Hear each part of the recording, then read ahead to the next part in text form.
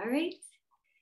Can I invite us to take 3 deep breaths together? So first deep inhale through the nose, loud sigh out through the mouth.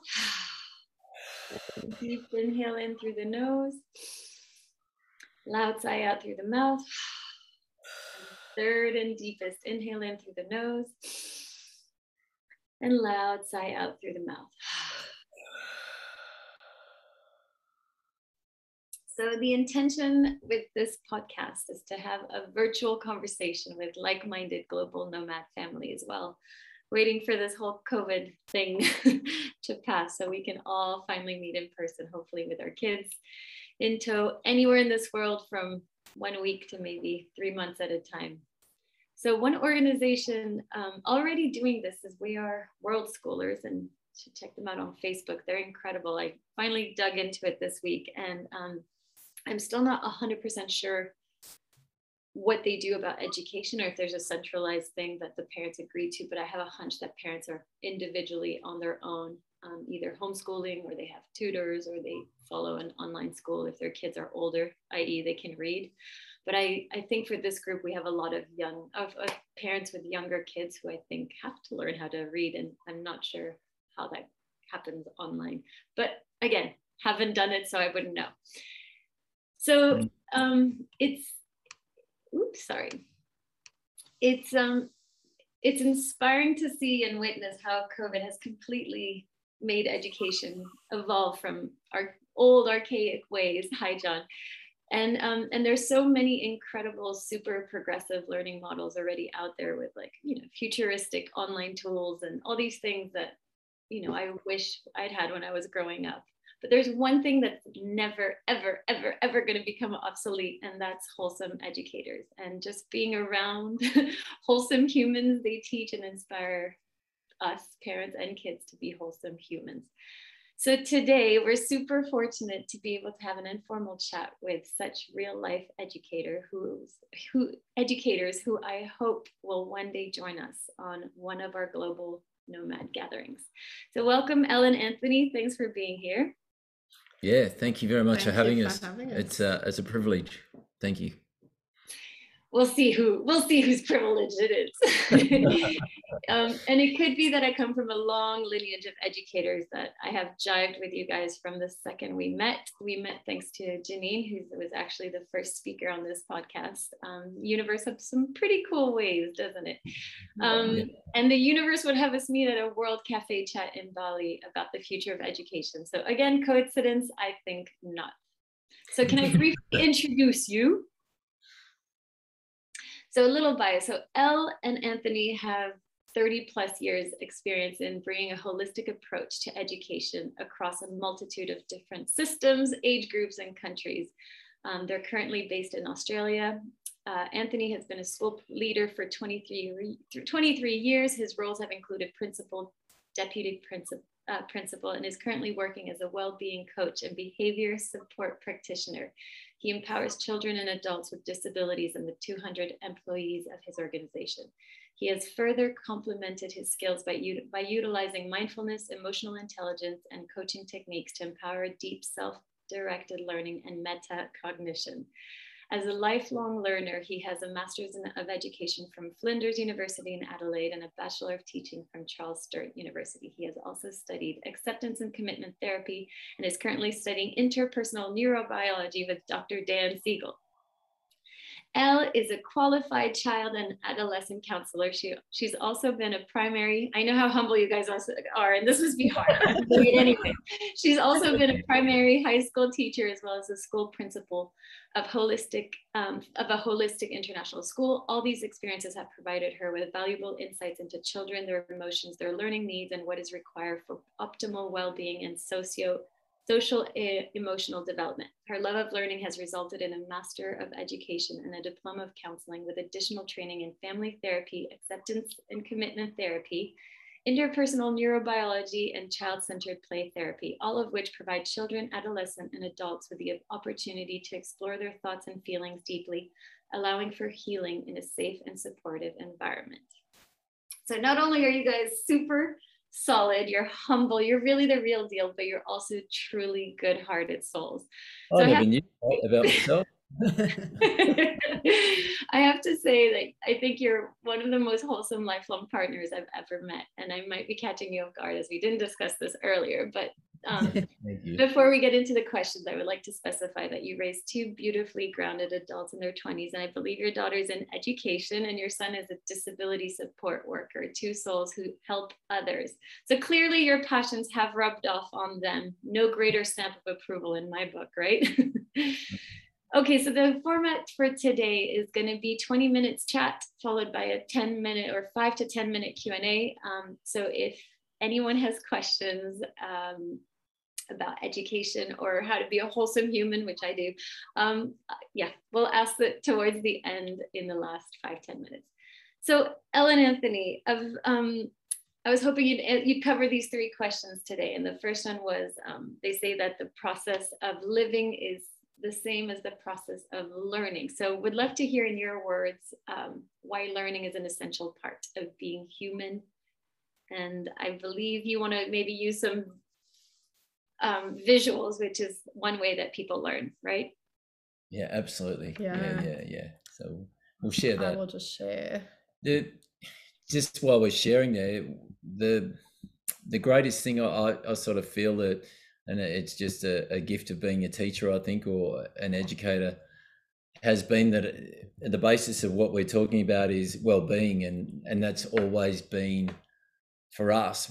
But we now know through the latest research around the brain that well-being is the essence of learning, and that's what we base everything about. I've always known it. We've always known it. But now we can actually put the science behind it. Yeah. And it's just so it's refreshing. It is. It's absolutely refreshing to be able to put into words what you've always known, but now you can prove it if you like. So it's awesome. So, let's start off with defining the human mind. And this is a little bit of work that we've been doing with Dr. Dan Siegel, not in person, but just doing some work with Dan. And this really sums up for me exactly what the human mind is, or about being human. The human mind is a relational and embodied process that regulates the flow of energy and information. And the story behind this definition came from Dan Siegel working with a whole group of professionals, and there was no clear definition of what the human mind was. So to be human, we need to understand every part of us and how it all works together. So that's why that is such a beautiful definition for me. And that's why we now know how important well-being is for learning. Yeah. You got anything on that, Elle? Well, I might just jump to the next slide. Wait, say something about that. My teacher was just talking about chronic pain, and she was saying there's few moments when there's no pain, but it's usually when their brains are firing at all pistons, like when they're presenting or when they're like meeting an editor that they're really proud to show their work of. So, and the opposite, like I've noticed that I can't meditate as well when there's a physical pain. So of course, well-being, and when you're well in your skin, of course your brain works better, and the other way around, like you forget you have chronic pain when your brain is firing on all pistons. So well-being, I completely agree, is the secret to being able to learn. Yes. Yeah. And so we've been doing a lot of work. I think we're definitely lifelong learners. I think we have about 4 courses on the go at the moment, but we're really fascinated by the polyvagal theory framework and the interpersonal neurobiology, which basically is about, when we place this in the context of education, it's a little frightening. And I know in my practice, I'm seeing high levels of childhood and adolescent anxiety just simply around school at the moment. Forget everything else that's going on. Just going to school is creating a lot of anxiety for the children that I see. And I know that is across the board. So, what is polyvagal theory and interpersonal neurobiology? It's basically, if my physiological state is regulated, my autonomic nervous system is calm, and then I'm a curious person. I want to learn about myself and the world around me. I can process information and I can remember things. And I think we even know in ourselves as adults, you know, when we're in a calm state, when everything's in the flow and we're feeling good, we do remember things. We don't lose our keys and we don't lose our sunglasses and we're not rushing around, you know, like a crazy person. We sort of feel like everything just sort of comes together. And children absolutely feel like that when they're in the flow of learning. But if they're agitated and reactive, my body's in a state of threat, my priority is not to learn anything new. My priority is to detect the source of threat and put all of my resources into surviving.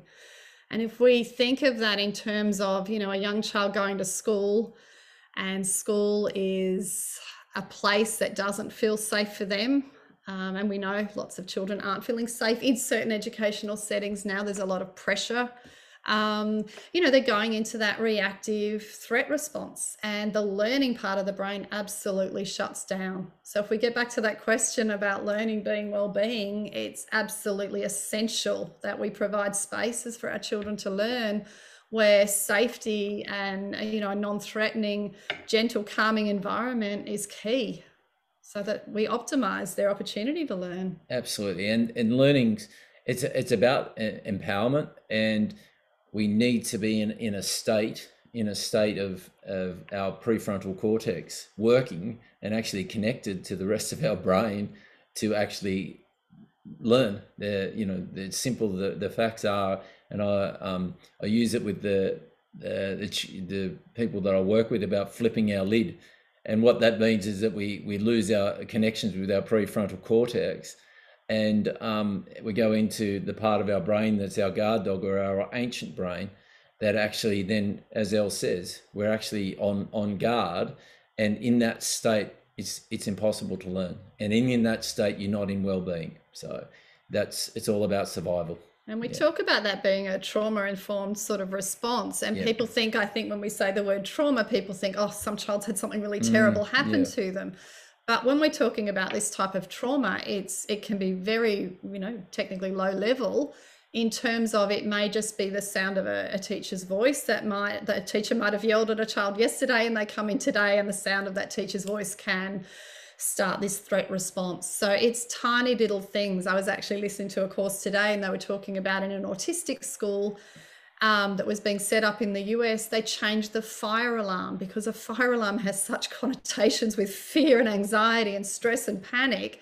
And autistic children are so sensitive to noise and sound that they changed it to some, I didn't know the song itself, but it was some sort of American marching music. And so it was fun and upbeat, but it had a structure to it. And so if there was a fire, the children knew to get up and march out, but it didn't elicit that, you know, that stress response that the sound of an alarm would make. So trauma can be anything from a smell that's linked to a memory, a sound. You know, we're not talking major trauma here all the time. It's very small things sometimes. And I think, you know, Carmela, probably, you know, with June, there was probably some, you know, connections there with his learning perhaps, and how he was feeling about himself as a learner from some of the personal narratives that he'd gained through different experiences.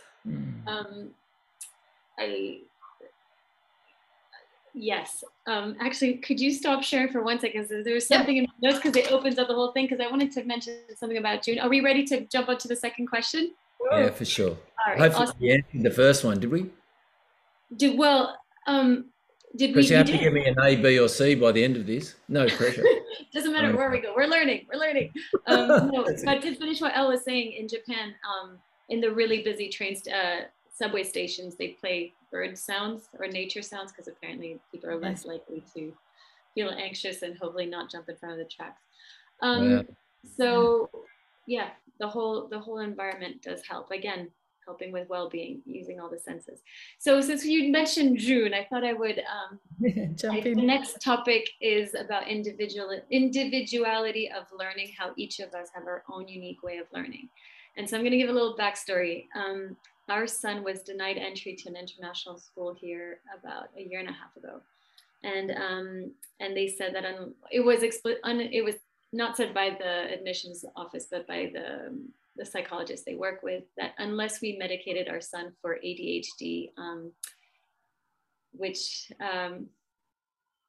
my husband and I refuse to interfere with the healthy appetite and healthy sleep of an energetic 8-year-old. But essentially, yeah, the system rejected him. We questioned ourselves as parents. We were questioning if we should medicate him so that he could fit into the system.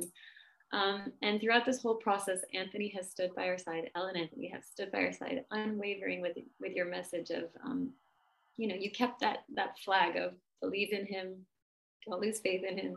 I'm going to get teary-eyed, but you really never made us question any of it. If anything, you just made us question the system. So yeah, people can have all the titles in the world, but if you don't walk the talk when real life happens, yeah, Anthony, you do. So thank you. And our son has been very lucky to work with Anthony for over 1.5 years now, every week. And Anthony, you understood very fast that June needs to move to assimilate material. He's a kinesthetic learner. And so you let him move. You're like, all right, you're saying you need to move for 5 minutes, come back, and June comes back. There's a contract between the two of you. And actually, for the record, in the last year, June has started jujitsu. And he's like, no, I don't want to go back. He started playing Minecraft. He was really into it. Now he doesn't play it anymore. He loved the trampoline. He stopped. He actually did ballet for a bit because his sister went. He stopped that. He got sick of that. He got sick of studying Japanese. He's really gets into things and gets sick of it. But he's never, ever said that he doesn't want to work with Anthony again. Which says a lot. He looks forward to working with Anthony. And when we asked him why, he said, he respects me, I respect him, I learn from him, he learns from me. He's interested in what I'm interested in, and I love what and how he teaches me. And I know that he really cares about me. Wow. So I'm tearing up too. And also, just to be completely transparent, Anthony, sometimes it's been a rainy day. He's been cooped up in his room. He didn't sleep much because a friend slept over. We forgot to feed him. He needs to pee, and we've had a minor argument. We're trying, we're trying to get him on Zoom, and he's really nervous, like a horse in a pin. And we're like, oh my gosh, we're throwing him in a Zoom room with Anthony. Sorry, Anthony, as we're closing gently the door. And I don't know what magical alchemy you do, Anthony, but we always find a really calm June at the end, teaching us about gratitude and empathy and mindfulness. So congratulations. So who doesn't need to learn more about that throughout all of life? I sometimes tell Eva, I'm like, can we just listen in on what June's learning from Anthony? Because I think we could benefit from learning about those things too. So on to the second question, which was that we each have a unique way of learning, even with our common physiology, we are all different. Yeah, absolutely. And feel free to start the Yeah. No. Do you want to do that back on? Yeah, I can do that. So when we talk about our common physiology, we know that our brains or our minds have a particular process that it goes through, particularly when we come to trauma or any sort of threat response, that there's a general process. And I know for the children and adolescents that I work with and the parents, when I explain that process, there's these light bulbs going on everywhere, oh my gosh, I'm so normal. Actually, what's happening to me is really normal. And so when they start to understand that, so we do have this common physiology, and there's some, beauty in recognizing that. However, we all have our own personal narratives that we bring to that, and how our physiology sort of reacts to that. And so it's a real challenge for teachers. We've been teachers for a long time, and we've been in the system, and we know how challenging it is when you have 25 or 30 children, all with their own personal narratives, to individualize education. And that's the struggle, and it's very frustrating, and it's almost impossible, particularly in a traditional setting. And I guess I just wanted to sort of bring those education models up, because I know here in Australia, we're incredibly frustrated with our education model. It isn't individualised. It's become very standardised, and we're moving further away from, what we believe children need, which is that very individualised approach, but not individualised as in, making things more challenging, but just believing and teaching skills for children rather than, so our traditional industrialized sort of system of education, which Anthony and I both worked in for a very long time, incredibly rigid, and it's a curriculum and content that is basically placed on a child. There's very little flow we were talking before about that flow, energy and information flow. There's very little flow in that system. It will work for some children for sure, but for a lot of children, it's a very threatening environment. They have very little autonomy over their learning. They're giving back very little to it. And it's really challenging for everybody involved. Absolutely. And it's very focused on one particular, it's about the logic and the logic part of the brain. And if you're good at regurgitating and taking in logic, we expect a lot of logic without necessarily connection and empowerment. And going back to what Elle said in the beginning around actually teaching people around what's happening in their brain is a form of empowerment. Once I understand me and I notice and I embody the fact that I'm noticing what's happening in my body, then okay, like Elle said, so many children today feel like, oh, I'm anxious or I'm whatever, I must be different. But once you learn that that's the part of the process and where it's come from and how our brain hasn't really evolved that much, it's very empowering because our brain's still operating from when we were cave people. And it's now in a world of absolute, obviously a very different world. So it's once that empowerment occurs, that's when you can start. And part of that is, once again, learning to be human is around learning about yourself and what actually happens in those moments. So there's the learning. That's the start of the learning. And, you know, if you talk about June, I just connect the learning we do each week with what he loves. And geez, it makes it so easy because I've got a few little questions that I ask each week, but the greatest thing I can do is encourage curiosity. And I've said it to you before around, I ask more questions than I give answers because I see June's prefrontal cortex switch on. And then we talk about the humanity in changing your states and being aware of where you're at, where you're at. So when you're aware of where you're at, you're being more human because you're getting your feelings, you're connecting and getting the flow of energy and information going for yourself. So that's, you know.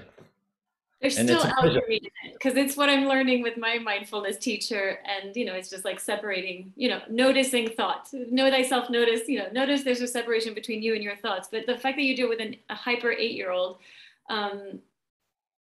bravo. But it's not too bad because your husband's built a climbing frame in the room. So I just say, go and climb on your wall, June. So I just keep saying to him, I think you should be grateful. You know, are you grateful this week for having that climbing wall in your room? Yeah, I'm grateful. You know, so it's gratitude, empathy, mindfulness. Once again, it's about that empowerment of understanding yourself to understand what to connect with and how you connect, and that's how you learn, I think. Absolutely. And it's more than you know, what we know now is we need to go beyond the thoughts and right back to the body. And so a lot of the work I do with children and adolescents is taking them back to that fleeting feeling in their body when something either doesn't feel right, or I have a lot of children go into freeze mode when I ask them a question. So then we explore that. What did that feel like? Why did they have that shutdown? Where did that come from? And as I said, a lot of my children don't like to go to school for a variety of reasons. And so we're working through, you know, what's physically happening in your body that is telling you that there's a threat there or a fear. Because learning is not going to happen. I've got children who have a panic attack as they're walking out of their door at home to get in the car to go to school. So, and a lovely example of that, you know, I've had a child probably for 6 months now I've been working with, refused to go to school, is in high school, hadn't been to school for 2 years. And we've been in lockdown here, so the children have been homeschooling, and she went back to school this week, and I spoke to her Wednesday evening, and she'd been all 3 days and was so excited to be back at school. So the fear had subsided with her understanding herself and how she processed that fear and developing strategies to get through that. And that's her learning about herself. So the teachers, you know, we could keep throwing the curriculum at her, but until she processed what was going on for her, she's now ready to learn. She's back at school. She's really intent on learning and excited about it. So, and her curiosity's turned back on. She's curious again and open and vulnerable to learning. The well-being to be ready to learn. So Yeah, it sounds too easy. I But was very lucky yeah, though. The school was very, very supportive of her process. And I've had some schools here who say, nope, they need to do this, and we're not giving on anything. So they're very rigid systems. This school was fantastic, and they actually set her up a few months ago in a classroom where she could go and she would have a teacher's aide to just support her getting back to school. She'd start back at school for 2 hours a day and she'd go for 4 hours, and we finally got her back for whole days, and now she's going into her mainstream classes. But the school understood that she had a very individualized set of learning needs, and they supported that. So we had a lot of success with that child because of the school being willing to compromise and look at her individual needs. So, and I think you hit the nail. You know, you need a cultural support. I remember making tattoos at a fair for the kid they went to the school, the kindergarten they went to, and they had returning Japanese kids who had started the Japanese system, and they just came back with so much eczema on their arms, and I was like, ooh, what's happening here? And it's just, I think they didn't, you know, either the schooling system got really rigid after the fun preschool years and kindergarten, and starting a certain elementary school age, they're like, okay, now we're rigid, we don't, but it's culturally acceptable that you're going to go through a hard bit now to learn the kanjis and everything. So this actually leads perfectly to the third and last question I wanted to address today, which is like, you know, the old paradigm, the one that probably our parents, great grandparents lived in. And it's like, and from what I've understood, you two ran your own school in Bali, and you didn't like battling the government regulations, the academic system crushing the kids and the parents. You saw the education had become an industry, that we forgot about children and their needs. And you saw firsthand that there was more to kids than high grades and high expectations. If only there were more educators out there vocally speak, but there's just so many hurdles to like fight against to actually hear the kid again. So how do you see the new paradigm of education evolving, especially for a group of parents like ourselves who aspire to travel with them? And I think, you know, just developing that psychological flexibility to wire our brains for whole world learning that you were, if you could say a little bit more about that, we'd love to hear it. Yeah, I might just, share a slide again, only because I know, I'm going to jump from that one to this one.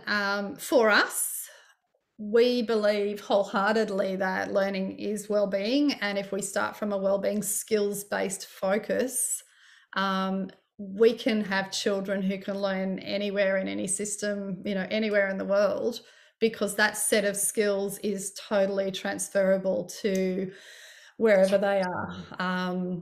And I think that we've lost that when we get caught up in content and curriculum too much. And so if we could get back to, I know for young children, play is so important, and in our westernized systems, we are getting further and further away from play-based learning at a young age, and play develops all of these skills. And if our kids could start formalized learning with a much greater sort of emphasis on these skills and continue then to learn these types of skills. So I've got down there, you know, flexibility, adaptability, being coherent, so things being logical and rational, resilience, bouncing back, stability, feeling comfortable in yourself, that you feel stable and open to learning, and energized, just having that vitality and that enthusiasm for learning. If we can provide opportunities for children to develop those types of qualities and skills. And then we've got some more here. Persistence, discernment is a huge one for today, with the amount of information that is thrown at our children from such a very early age. They need to learn to be really critical thinkers. Kids are on the iPad. Babysitter iPad's over today. You know, learn to solve problems, and the gratitude, empathy, and mindfulness, which is so important for their connections with each other, their connections with their teachers, their connections with their families and friends. It's just, you know, if we could really focus on these skills, these are skills that a child will learn, but they give back. And so that flow of energy and information goes back and forwards between the child and whatever world they're in at the time. And our world is going to be, you know, globally a much better place if our children can develop these qualities at a younger and younger age. And if we go back to what we're talking about, the flow of learning, Dan Siegel again has an amazing, he calls it the river of well-being, and we love to talk about the river of well-being around what you talked about, psychological flexibility. Psychological flexibility is not just about learning, it's about life. And that's why being psychologically flexible is the greatest gift I think we can share with our kids, because we've all brought things with us from our stories and everything we bring with us. To start noticing those and start getting in the flow of well-being for myself, is the greatest gift, because then we can tap into that. We can tap into our human curiosity. We can tap into, you watch young children, they are so mindful. They are so curious. They can sit there and watch an ant for 20 minutes. And yet the adults in their life get out of the flow. We get to the bank of rigidity, or we get to the bank of chaos, and we're all moving on. Come on, let's go do this. We've got this. So this is our, once again, while we're in the flow, we're going to get near the banks, but it's noticing where we're at. So that's the whole human connection again. And as Elle said, it's around skills, but it's also around, in that river is a lot of values. And values are actions, words that get us to achieve our goals. If we're too goal focused, and I think the world at large for our kids is, and the school system in Australia in particular, everything's a goal. What's your goal? What's your goal? What's your goal? If you achieve the goal, you're supposedly successful. If you don't, you're a failure. Whereas if you've gone and looked at the value, what is my value around this? My value is learning. My value is trying hard.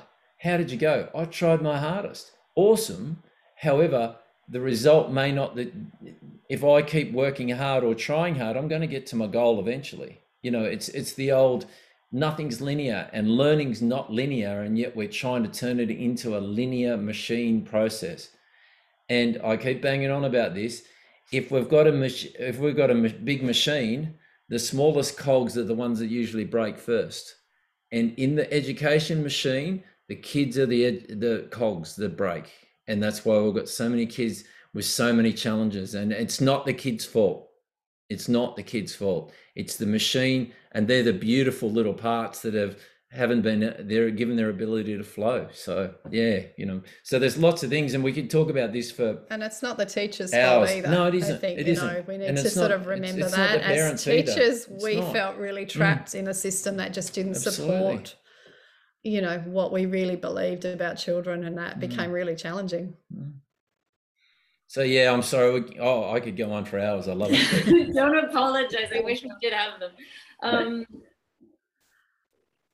Yes, there's a book called The Desire Map, and it talks exactly about what you were saying, Anthony, of just define a goal. What is the feeling behind the goal? To get a degree, to feel educated about something, and why, and then what's the feeling that you're really after, and how to embody that feeling, even if you have the degree or if you don't, or have that house, or have that spouse, or have that, like, whatever it is, like, embody it regardless of what gets achieved or what doesn't. So I love that you're saying not to stay too goal focused, but what are the values? As you say, what's the why to where I'm going? And I'm not going to forget that when you're culturally expected to get a certain degree, the pressure is, and that's what happens with the children. They go, I'm meant to achieve this goal, so therefore I switch out of my well-being phase and my curiosity turns off, and all I want to do is achieve the goal, and that's so much pressure. The valedictorian of my year got to Harvard. She pleased her parents, she pleased the professors. She wanted to study art, but she ended up studying economics, got a job at McKinsey, and then she did everything, the goals that every adult around her had said would give her success, and she did. She had an incredible salary when we could hardly afford our first bicycle, but she ended up getting lupus, and she can't have kids, and her immune system has turned on itself, and she believes that a doctor will save her because every part of her life has been dictated by someone external to her, and so just backtracking to well-being. Is your child happy and healthy? Yes or no? And if not, backtrack until it is. So thank you so much. I just wanted to ask, you can't leave Australia for the time being, right? Not at the moment. No, we're getting closer. And I think by Christmas. Yeah. All right. Well, just wanted to open it up briefly for this large audience. John, did you have any questions? No, I have to say I really enjoyed that. I mean, for me, I remember my aunt back when I was younger, she really taught me about the importance of energy and our connection with the universe, and all those values you talked about gratitude. And I think it's interesting when we kind of grow up and we've got as kids, we might have a religious philosophy that forms a kind of a bench, a kind of maybe a foundation. But then you learn more about the world and the importance of energy and your mind, body, heart, and soul, and all those different components. And I think a lot of the messages that you guys tied into, it's so beautiful because it really ties. I think there's a lot of that in it, and a lot of influences and the research influences connecting in with it as well. And I think that story that you shared as well, Carmela, was really moving. I mean, a really, really powerful example of how the institutions that we have and the architecture for modern kids nowadays is just in many ways working against them. So that's why for me, this is a personal journey for me as well, trying to learn more about world schooling, to learn more about the possibilities, to kind of deconstruct the whole education system, seeing what other ways there might be of doing it. So for me, this is more of a kind of a learning journey. And I have to say, thanks for putting this together. You're a great bunch, all of you. I really appreciate taking the time for putting it together. Well, thanks for being here. We're coming to the top of the hour. So I hope we all get to meet in person one day in some exotic or non so exotic place around this globe, and just bring in all the good values for not only the kids, but the adults too. And I'll share all your details, Elle and Anthony, in the links. And thank you again for your time. No, thank you so much for having us. Like I said, it's a privilege. It's awesome. Thank you. All right. Thanks, have a John. wonderful day. Bye. Bye-bye. Bye. Bye.